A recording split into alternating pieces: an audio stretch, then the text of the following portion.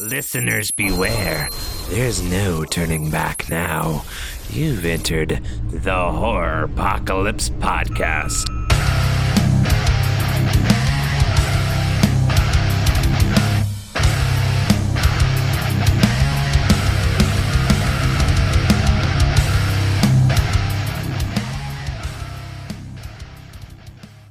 Hey, what's up, everybody? Welcome to Wednesday's 5-minute review, which you're probably going to get after midnight, so it will be Thursday's 5-minute review.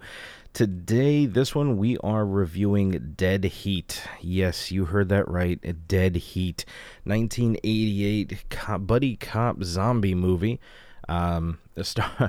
starring Treat Williams and Joe Piscopo.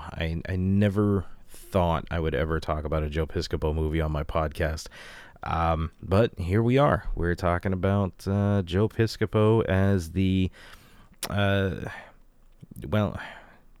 he's the cop. I can't believe that either. Treat Williams is a detective. He's working with Joe Piscopo. They're investigating these crimes. Was it robbery? I think it was to start, and they're shooting at the guys that are coming out of the jewelry store, and they're just not dying. So they're investigating what's going on with these guys.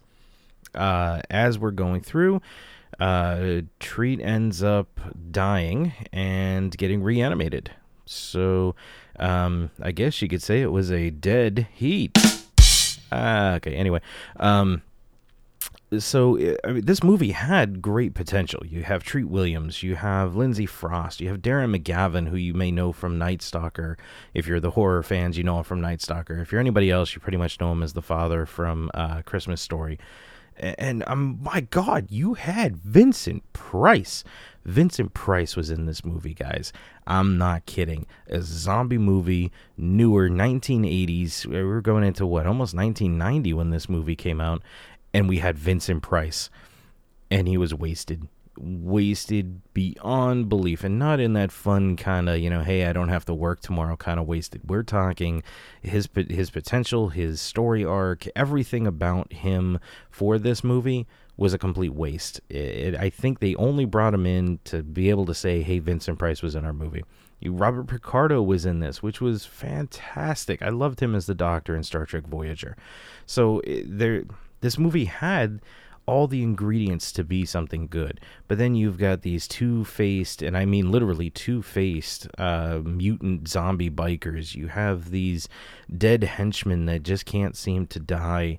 You have the stereotypical Asian guy who has the giant animation machine who's going to reanimate the dead, just hanging in a chandelier in the middle of his store.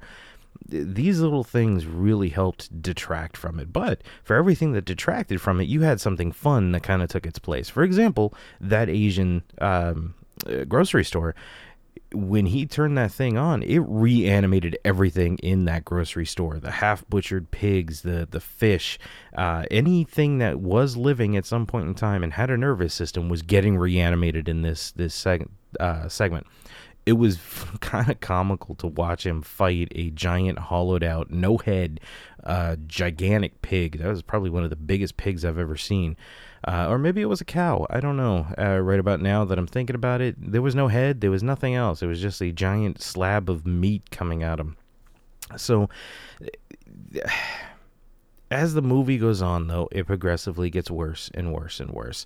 Treat realizes that he can only survive a certain amount of time before he just rots and deteriorates into nothing, a pool of nothing. Lindsay is one of these people who she was turned, and she eventually stops taking the medication and melts into nothing. Then we find out that it's just this whole business thing, and Joe Piscopo dies. I forget if he dies. Jesus, this movie is so immemorable. But something happens with him. He gets possessed, and he mind controlled into fighting Treat Williams. And by this point in time, Joe Piscopo has obviously he's not getting a lot of work, so he's spending a lot of time working out. So we're getting the more buff Joe Piscopo at this point. Is this a movie that I would recommend? Yes, definitely. It's fun. It's a 1980s kind of stupid film. It's a zombie movie. If you know me, you know I love zombie movies, so I would definitely recommend this. Am I giving it a high score though? No, not at all. I'm going to give this a 2 out of 5. It is definitely avoidable if you don't want to see it. I don't recommend seeing it. You're not going to miss anything.